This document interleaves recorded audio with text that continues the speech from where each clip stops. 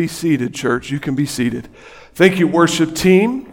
If you have your Bibles with you, let's open up to the book of Ephesians today.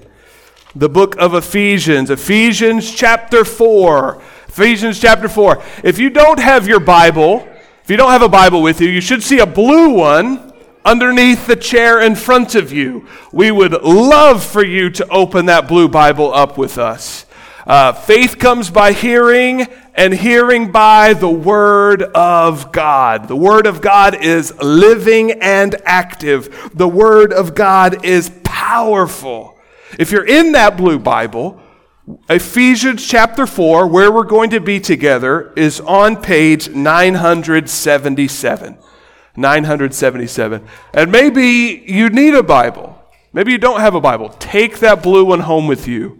Please take that blue one home with you. We'd love for that to be our gift to you. The Word of God is so precious to us. Ephesians chapter 4. Ephesians chapter 4. Okay, looks like we're just all about there. Ephesians is a letter written to a church, much like this one, about what Jesus has done and how we are to live knowing what He has done for us. Okay, seems like we're almost there. If you're not quite there, keep turning, but let's go ahead. Would you join me? Let's pray over this time together. Father God, we need you at every moment of our life. And Father, we need you in this moment. Father, we are not just approaching a book. We do not want to hear preacher's ideas about things, his opinions. Father, we want to hear what you would say to us as individuals and to us as Trinity Baptist Church. Father, what we're about to see is a banquet of grace and goodness and kindness that you have poured out to us. Father, we pray that stirs in us an affection for you, an appreciation for you and what you have given us. And Father, may that spur us on. May the good that you have shown us spur us on to love one another. It's in Jesus' name we pray. Amen. Amen. All right. Okay. Ephesians chapter 4. What's the best call you ever received?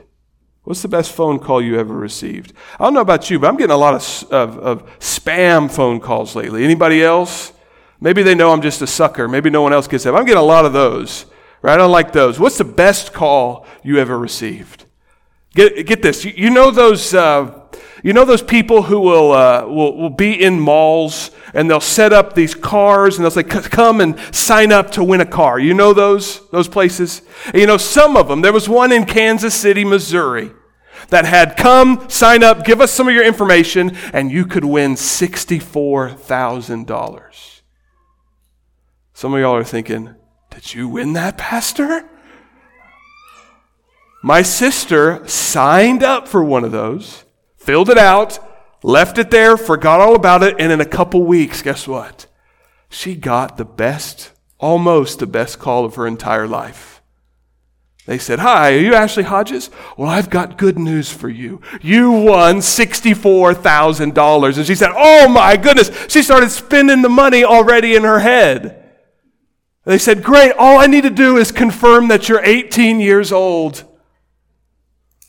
And she was 17 years old. And so she didn't get the money. Can you believe it? What a twist. What a twist. But for a moment, that was the greatest thing she ever heard. That was the greatest phone call she ever received. What's your greatest call? Well, today, I know the answer. Even if we might be thinking about this call, that call. Maybe you got a call from your kids saying that you're a grandparent for the first time.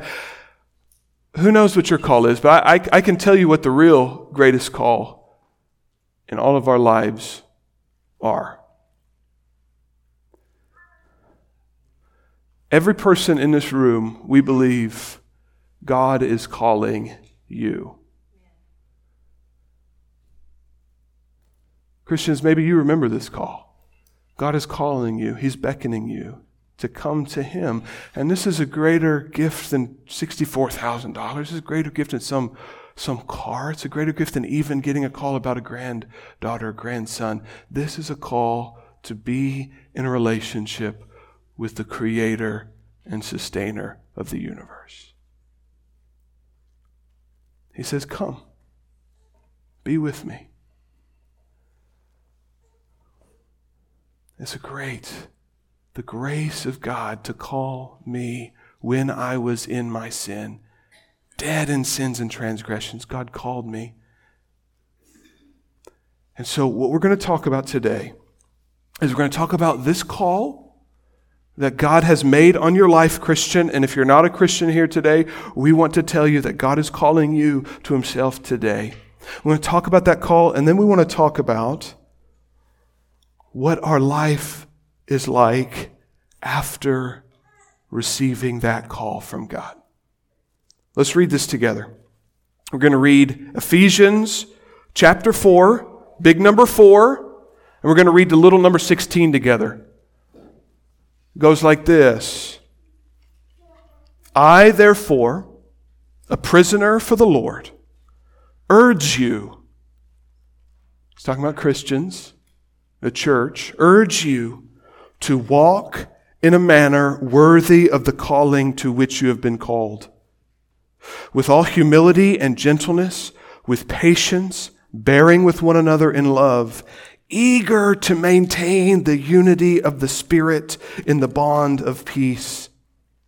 There is one body and one Spirit, just as you were called to one hope that belongs to your call, one Lord, one faith, one baptism, one God and Father of all, who is over all and through all and in all.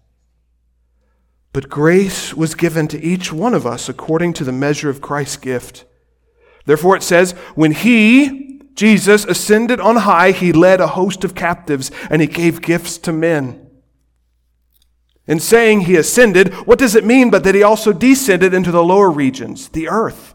He who descended is the one who also ascended far above all the heavens, that He might fill all things. And He gave the apostles, the prophets, the evangelists, the shepherds, and teachers to equip the saints for the work of ministry, for building up the body of Christ, until we all attain to the unity of the faith and of the knowledge of the Son of God, to mature manhood, to the measure of the stature of the fullness of Christ, so that we may no longer be children, tossed to and fro and carried about by every wind of doctrine, by human cunning, by craftiness and deceitful schemes. Rather, speaking the truth in love, we are to grow up in every way into Him who is the head, into Christ, from whom the whole body, the whole church, joined and held together by every joint with which it is equipped, when each part is working properly, makes the whole body grow so that it builds itself up in love. Okay. As we talked about last week, we're going to talk about what we are going to be doing as a church in the next few weeks. And to start there, we need to talk about what it means to be the church. And to talk about what it means to be the church, we need to talk about this calling that we have received, Christians. Ephesians chapters 1 through 3 is I think, the most beautiful piece of scripture in the Bible. The Apostle Paul writes to this church so that they will remember all the things that God has called them to. What does it mean? What does a calling mean? He says, walk in a manner worthy of the calling. What does that mean? A calling is when God beckons you to become who He has created you to be. That's our calling. When God looks at you and beckons you to become who He has created you to be. And so the first few chapters of Ephesians, Paul tells us who God has created us to be. He tells us who He has called us to be. And he starts it out this way. Are you ready? Christian, may this be a reminder to you who you are in Christ. Non-believer, understand that this is what God is calling you to be, what He is calling you to do. God's looking at you. Come. Be raised from spiritual death. Paul tells us what we said at the beginning. He says, you, church, you were dead in your sins and transgressions. What can dead men and women do? Besides drop their water bottle. What can dead men and women do? Nothing. I remember growing up as a kid. My grandma lived across the street from a cemetery, and I would look out the window, and I would peek out there, and I'd say, I'm not sleeping here. They're right across the road. I'm not sleeping here. And I remember my dad would say, hey, dead people can't do anything. Go to sleep. In our sinful state, before we met Christ, Christians, we were dead in our sins. Dead men and women cannot do anything. We were 6 feet under in the grave. In our sinfulness, we had become dead people to God. Not good for anything, not doing righteous acts, not being nice people, not being kind people. We were dead. And God saw you, Christian, in your grave, and He calls you. Come. Let me raise you from spiritual death. In chapter 1 of Ephesians, Paul says, God calls us in this way. Come. Have your sins washed clean under the cross of Christ. Isn't that great news? He says this in Ephesians 1, in Him we have redemption through His blood, the forgiveness of our trespasses and sins, according to the riches of His grace, in which He lavished on us in all wisdom and insight. Christian, aren't you so appreciative that God has called you to be forgiven of all your sins?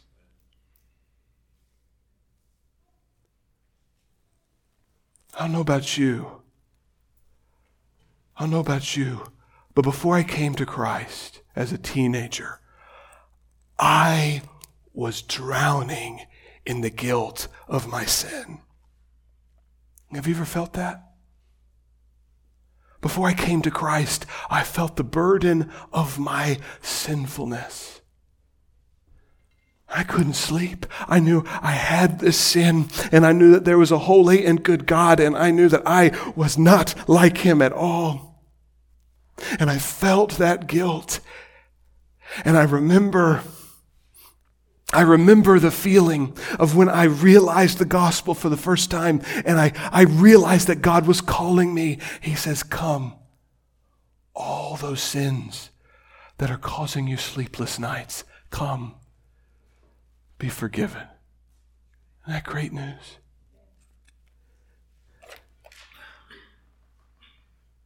And not only that, Paul tells us in Ephesians chapter 2, come and receive every good thing worth having forever.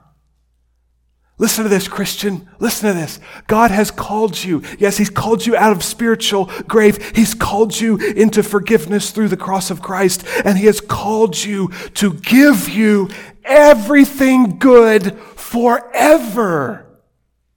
Paul tells us this in chapter 2 of Ephesians, so that in the coming ages He might show you the immeasurable riches of His grace in kindness towards us in Christ Jesus. Is there anything more valuable than having the Creator of the universe call you to receive from Him every good thing? Is there anything greater than that? No. He has called us to receive every good thing. And how do we earn this? How do we get this? My sister earned that call because she filled out the right card and they pulled her. She earned it that way. How do we earn this? How do we get this? This is incredible. He calls us, he says, I will raise you spiritually from the dead. I will wipe away your sins. I will give you every good thing for eternity. And how do we earn this?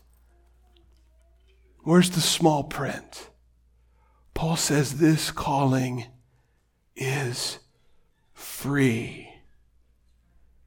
He says this, for by grace, a free gift, through faith, you have been saved. And this is not your own doing. It is the gift of God, not a result of works, so that no one may boast. This spiritual resurrection, this every good thing, this wiping clean your sinfulness is given to you through a free gift. We don't earn it. This calling, we do not earn it. He says, in my graciousness, in my mercy, because I am giving, I give this to you, not because you earn it, not because you deserve it, but because I love giving things to sinners. Isn't that great news?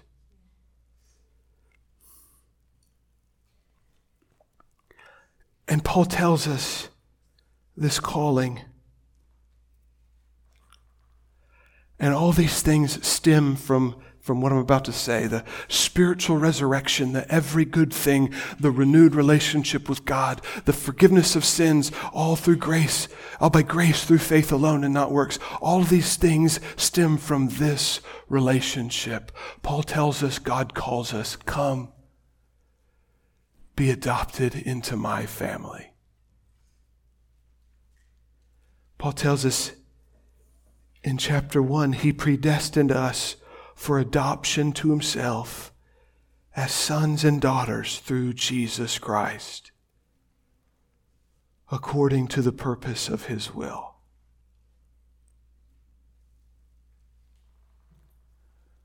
I mean, think about that. Jordan Hodges, in his sinfulness. I mean, I was a preacher's kid. I grew up in the church. I was a deacon in diapers. I knew all the right answers. I knew all the right Sunday school answers. I had passages memorized, and yet I was still a sinner, and my sin was drowning me, and I could feel that. And I knew what God's law was. I knew how much of a sinner I was, and I was in the church. And so my hypocrisy of looking like a Christian, acting like a Christian, and yet not being right with God through faith, thinking that I can earn all that hypocrisy. And he doesn't call me like I'm buying salvation at Walmart. He says, come and do the right transaction and then go live your life. He doesn't call us and say, I'll fix you and then you go lone wolf it in the world. He says, no, this calling is you become my son. My beloved son, me. Christian, this is our story, that you and I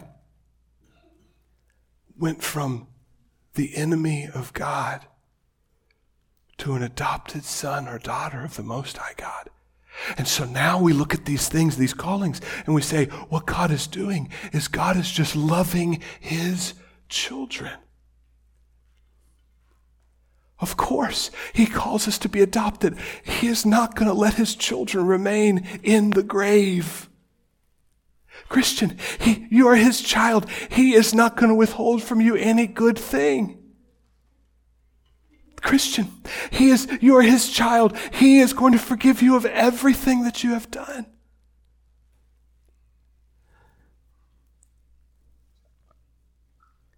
Our calling as Christians is this: come, take your place as a beloved child of God and receive all good things he has in store for his sons and daughters.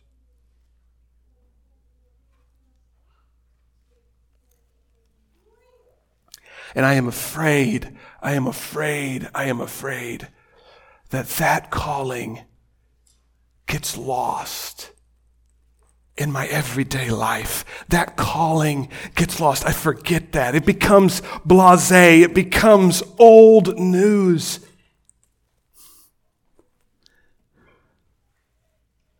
But there's nothing greater in my life. Hear me. There's nothing greater in my life than realizing and being reminded of my great sinfulness. And yet God reached down. And in the depths of my sinfulness, while I was still a sinner, while I did nothing to earn it, God the Father reached down and said, I want that one as a son.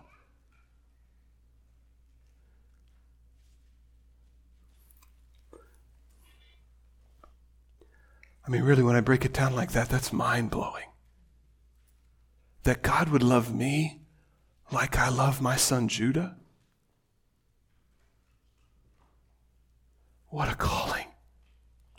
And Christian, God loves you like that. Non-believer, God is calling you, come, partake in this. Trust in Jesus.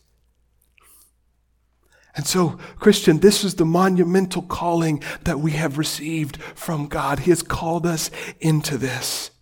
And so Paul is telling this church, he's reminding this church of the calling that we have in the gospel of Jesus, that he died on the cross for us to take the punishment for our sins so that God could be just in punishing our sins and the justifier in forgiving those with faith in Jesus. He reminds us of that. And then he says, now, what do we do? What does life look like when we realize this? And he brings us to chapter 4, verse 1. He says this, I, therefore, a prisoner for the Lord, urge you to walk in a manner worthy of the calling to which you have been called. All these things that God has given us. Paul says, now, since you know that you're a son or a daughter of the Most High God, now walk like it. Walk in a manner befitting of a child of the Most High God. And this tells us two things. Number one, there is a walk that is fitting for the children of God. There is a lifestyle that is right for the children of God. There's a walk that makes our Father sad. And there's a walk that makes our Father happy. Parents, you know this feeling. Do you love your son or your daughter more or less? Do you love them less when they're walking in a way that you don't approve of? No. Does it make you sad? Yeah. There's a way for us to walk that makes our Father happy and our Father sad. Walk in a manner worthy of this calling. But remember, yes, Christian, there's a right way to live, but remember, we got to be reminded of this. Remember, never forget. He saved us and loved us and forgave us and adopted us before we started walking. Are you with me? I got one of them. He does not adopt you because you walk the right way. Amen? Well, I guess if we understand. When we understand our calling and the gravity of how much God loves us as His sons and daughters, we will desire to walk a certain way to please our Father. Such an important distinction.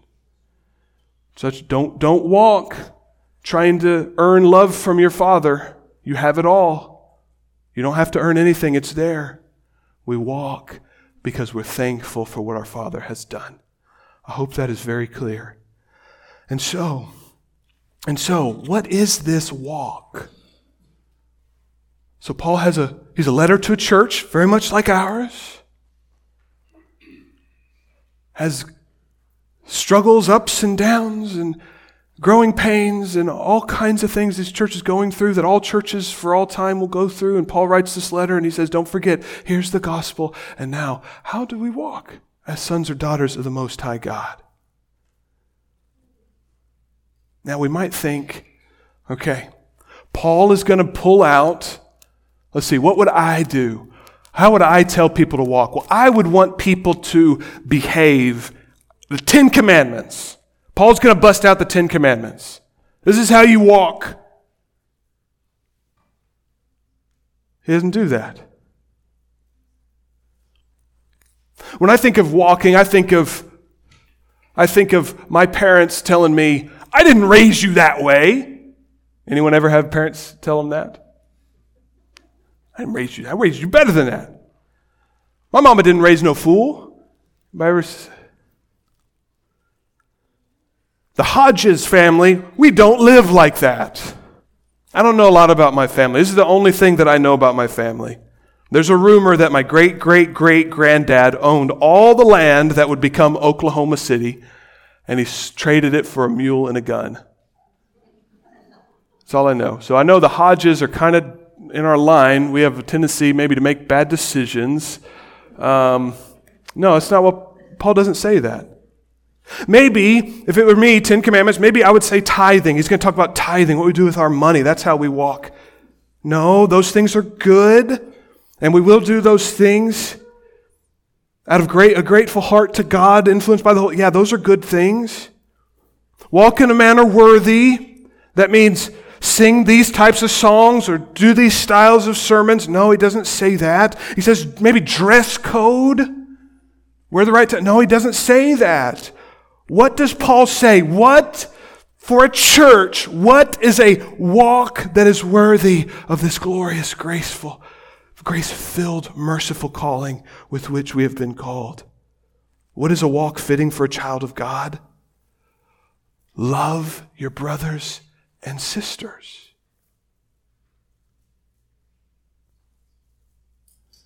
What is a walk worthy of the manner that we have been called as children of God? Love your brothers and sisters. Love your church family. He says, verse 1, I therefore, prisoner of the Lord, urge you to walk in a manner worthy of the calling to which you have been called, with all humility and gentleness, with patience, bearing with one another in love. We need to treat our brothers and sisters as precious because they are precious to our Father. There are objects in my house that are precious to me. And I have a 6-year-old, a 4-year-old, and an 18-month-old.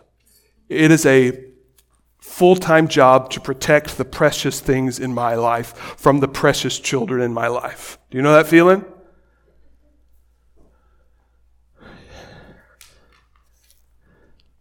The kids know to handle these things very carefully.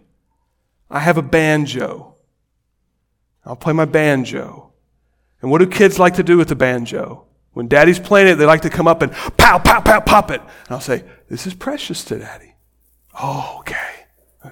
We have a beautiful painting that Mallory's grandmother made of our wedding. It's gorgeous. Not just because I'm in it. It's gorgeous. It's precious. Every once in a while the kids will come up and look and be reaching out, don't you touch that. Why? That's precious to daddy. Oh. And so now that they know that word, when we say that, and these objects come out, when the banjo comes out, when the paintings are there and they're looking at it, they kind of have this, oh, that's the banjo. Oh, that's the painting. Oh, Patrick Mahomes. That's for another story, I guess. They know to be gentle with the things Daddy takes as precious. And that extends to them. Every once in a while, I know they have a perfect mother, and they're pretty perfect themselves. Every once in a while, they might hit each other or fight with each other. Does that ever happen to your kids too? And when the conversation happens, the conversation is this: Don't hit my daughter. She is so precious to me. And you're precious to me too. Oh. What is precious to my daddy is precious to me because my daddy is precious to me. In the same way, church, the people you are sitting next to and across from and in the room with now are precious to your Father. So be gentle with them.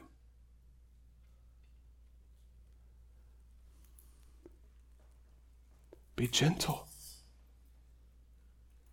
See, we make a mistake sometimes in church to think, I'll treat you as precious when you treat me as precious, or I'll treat you as precious when we line up on these thoughts or preferences or desires, or when you don't rub me the wrong way, then I will treat you as precious. Paul tells us, no. When you act like that, you've forgotten your calling. Your calling is the Father adopted you through the blood of His only begotten Son. You are that precious to Him. So is this person and this person and this person. If they have been bought by the blood of Jesus, they are precious to the Father. And if I understand my calling, what is precious to the Father is precious to me. So he says, in church, we act humbly because of our calling. I was saved when I was deep in my sinfulness. I deserve nothing in this room. Jesus is everything. I cannot be prideful. I cannot look down my nose at you. I know my calling. Be gentle with one another. Be kind and careful with their hearts because they are purchased by the blood of Christ, because your brothers and sisters are precious to your Father and your Father is precious to you. Have patience with one another. Why should I have patience? God has been patient with me. God has been patient with me. As His Son, my Father is precious to me. I need patience to me. I need to be patient with His sons and daughters. Paul says, bear with one another in love. Bear with one another. You know what that means?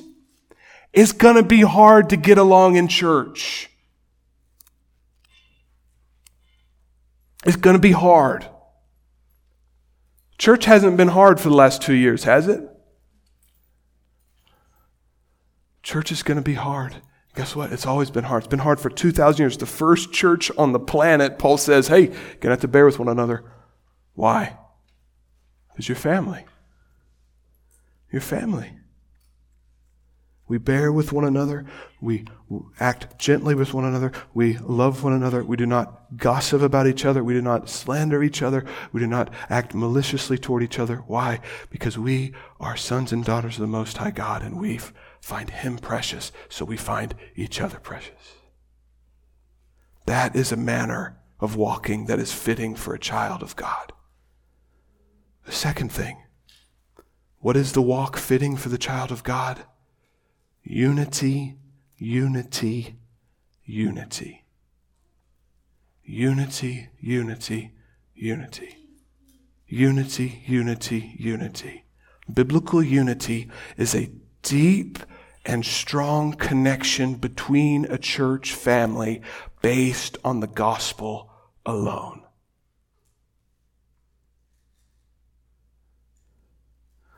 We can share preferences and opinions. We can share desires about a lot of things, but we are not united around those preferences. We are united, Paul says, on the gospel of Jesus Christ. Are you with me? We are not united around preferences. We are united around Christ alone. Let's read verse 4 together. Are you ready? Verse 3. Get to verse 3. Be eager to maintain the unity of the Spirit in the bond of peace.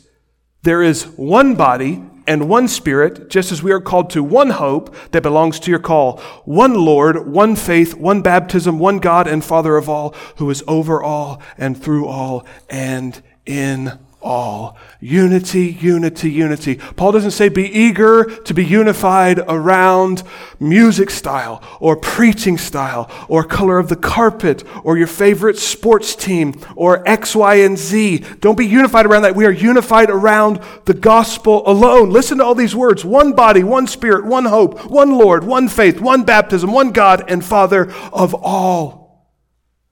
Not one preference. Not one style, not one desire, one gospel.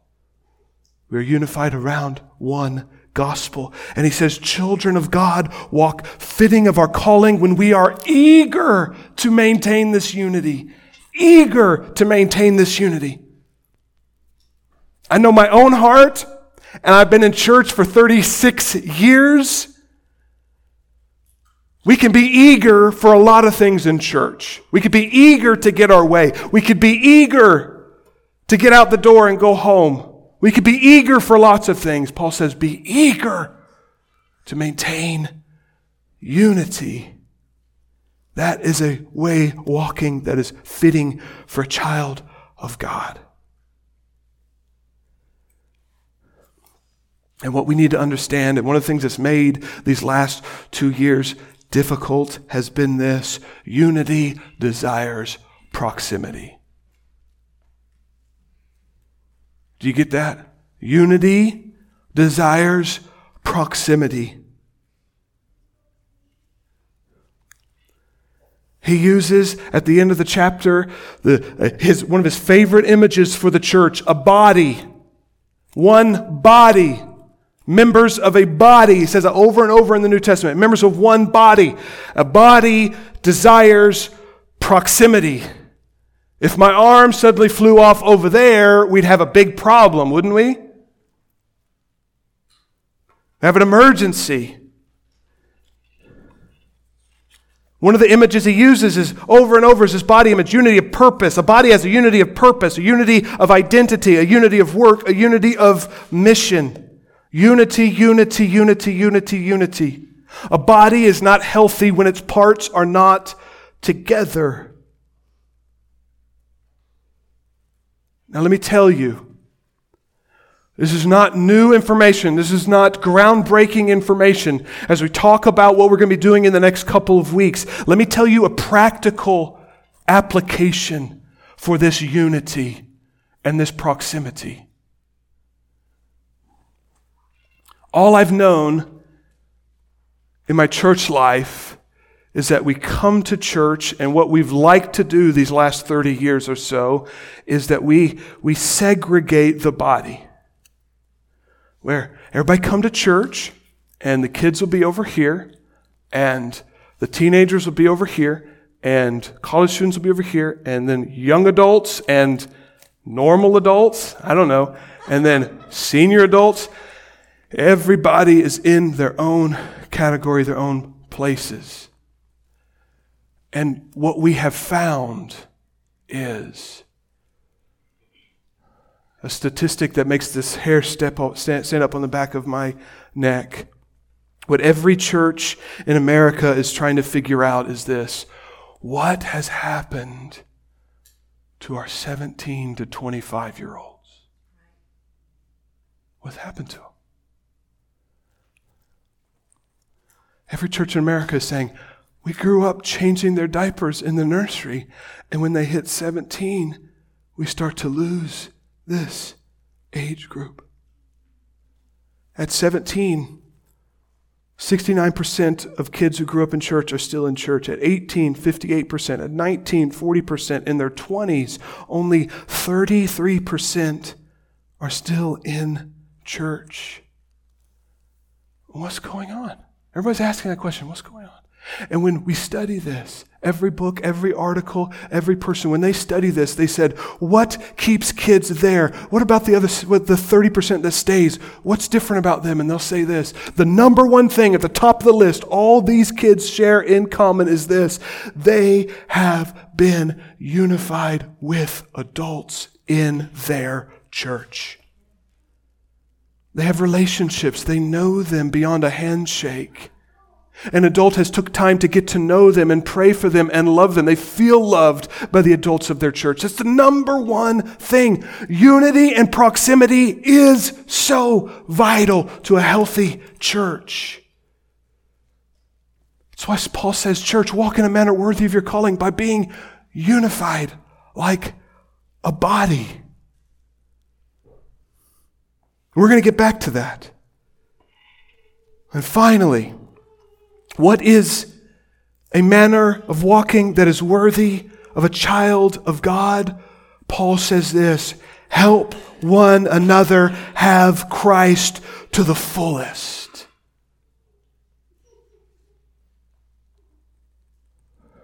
It's like anything else.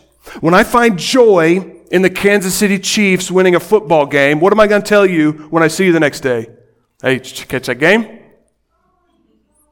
Patrick Mahomes threw 5 touchdowns. Did you catch that game? When you read a book that you just love, what's your first instinct? To talk to somebody about it. C.S. Lewis says, our joy is not complete until we try to share it with the world.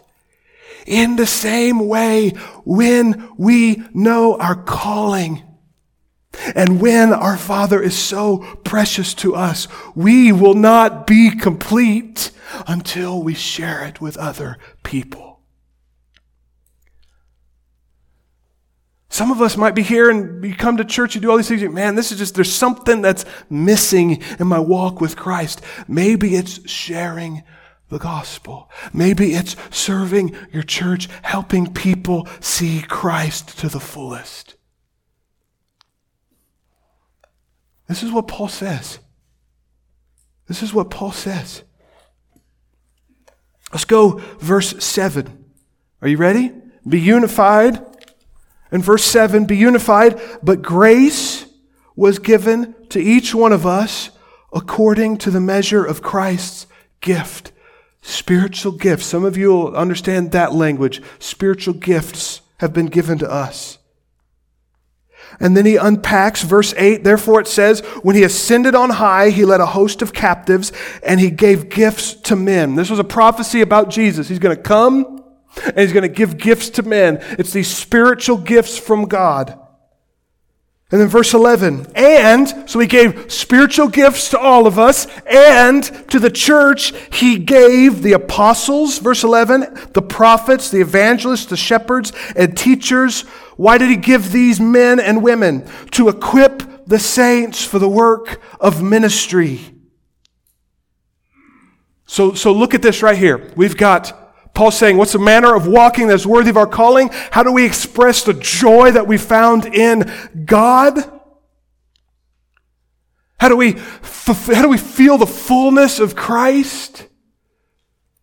He has given you, Christian, gifts. And he has given the church men who are apostles and teachers and pastors and deacons and elders. He has given men to equip you for work in ministry. What is my job? To open this up as best I can and to show it to you and to help you minister to your church. It's my job. That's my job description. That's the deacon's job description.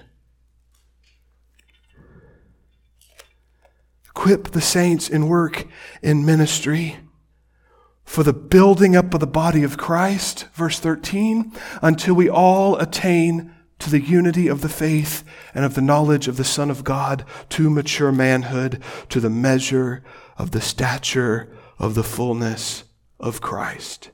What does that mean?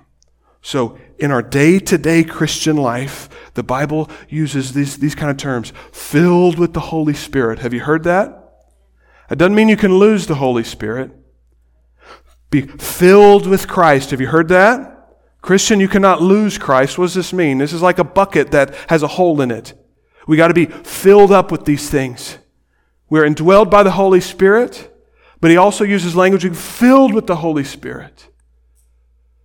So we're walking around and we can be filled with Christ. You know this feeling? When we're in the midst of sinfulness against our Father, we can feel empty. You feel that emptiness? It says, be filled with Christ. And so Paul says our job, God has given you, Christian, you, yes, you, gifts. And he has given this church, yes, this church, pastors and deacons and teachers to do what? To build us up so we could be filled with Christ to the brim. Be filled with Christ to the brim. And so we look at one another, we love one another. You're precious to me because you're precious to the Father. And if you're precious to me, the best thing I can do for you is to help you be full of Christ. That's the greatest thing I could ever do for you, is to help you be filled with Christ. And so this place is like a gas station. You pull up, and we love you enough to fill you more with Christ every time we see you. And then you go out of these walls, you go live your life for Christ out there, and then you come in and we see you again. And sometimes you're filled to the brim, and sometimes we could see you and we could tell you're on empty. And that's okay. And we help you be filled again with Christ. And our job is to take my children and fill them with Christ. Our job is to take your teenagers and fill them with Christ. Our job is to take you as adults and fill you with Christ.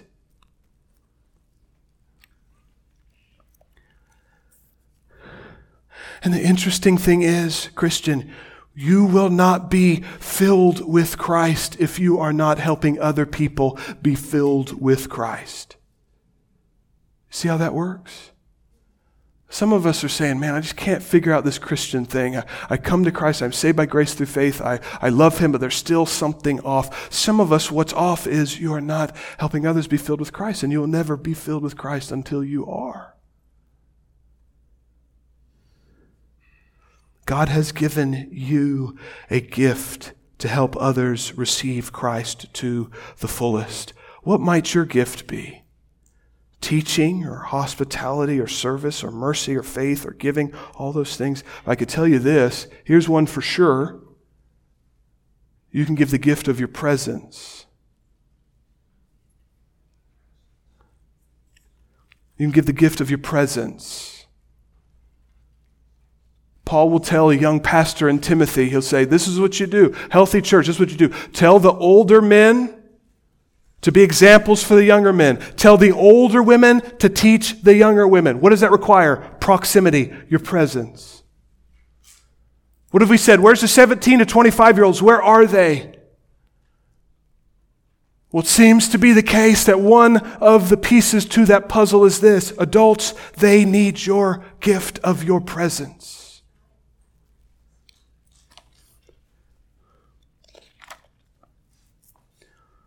And so, understanding this, that it's our job to equip you, understanding this, that we will not be full of Christ until we help others be filled with Christ. Let's talk about what we're going to do the next couple of weeks.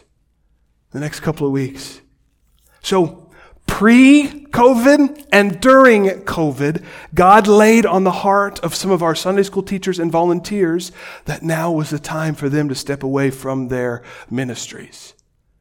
And do we want to be a church that won't let people do that? No, of course not. Of course not. Some of these people have been doing it for 20, 30 years, faithfully.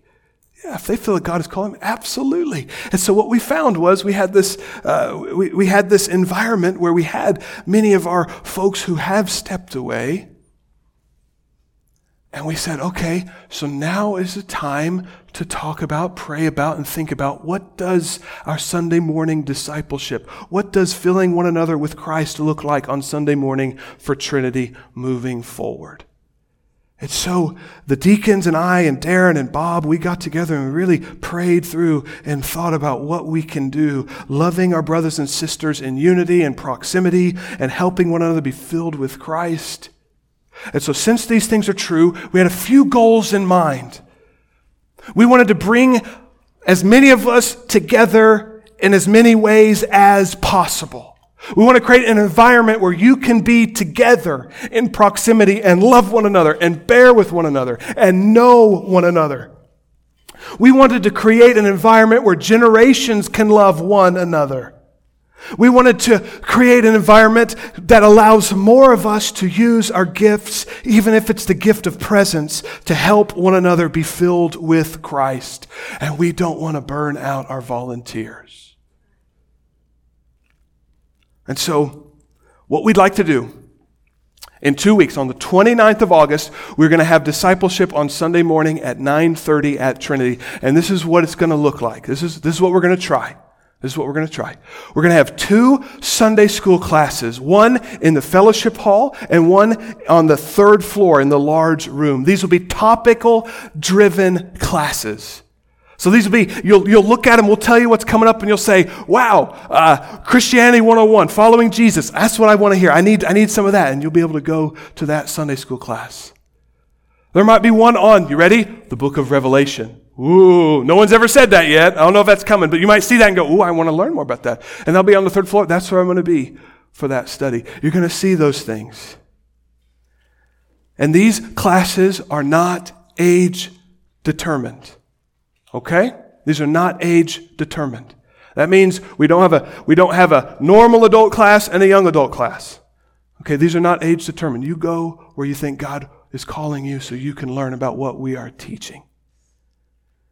And so our youth, and we've reached out to many of our youth parents, and we bounce these ideas off of them as well, and they're excited to try this. So our youth will be meeting together in one of these classes.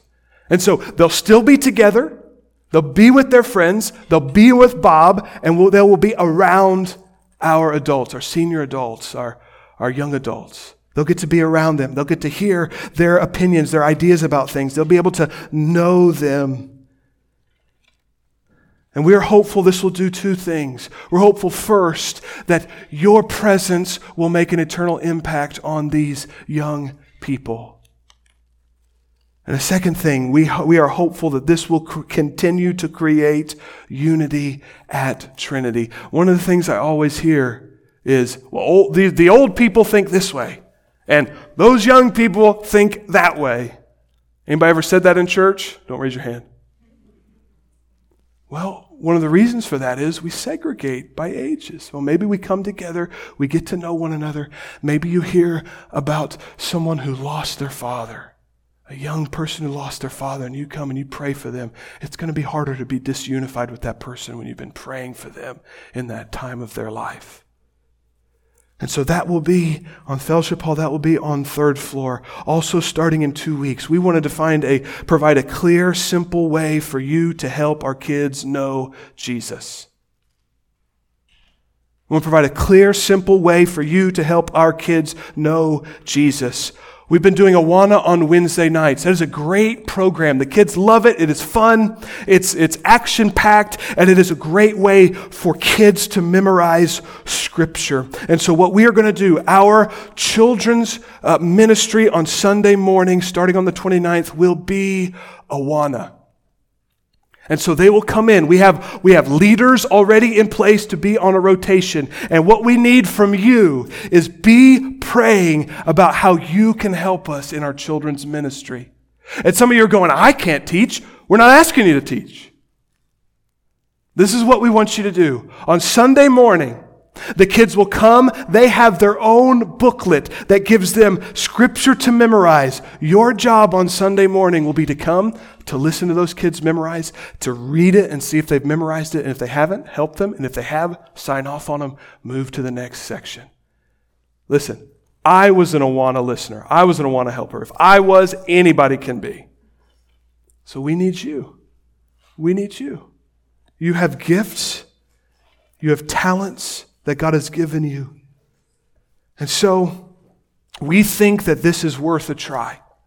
We think that this is worth a try. We think that we are excited about this. And we think that it is going to glorify God. And so we hope you're getting excited about it too. We're just excited to be back together in that capacity again. Won't that be nice? that will be very, very nice. And so again, this is what we need. To make this work, we need you. We need you to be praying about not only attending, we need you there. Your presence is a gift to this church. We need your presence there, whether it's on the fellowship hall, whether it's on third floor, and we need you to be praying about helping out with our children's ministry. And listen, men, we need men to teach our children, to be with our children, to show them what a Christian man looks like. So we're praying that some of you, that God plays that on your heart. Okay. Everyone can be involved. Be praying about, I'm asked the worship team to come up. Be praying about the 29th of August. We're going to be getting that started. It is going to be great. It is going to be excellent. And we believe that God is going to do great things in the life of our kids, life of our adults, life of our teenagers. Be praying for that. Would you stand with us and would you worship our God together?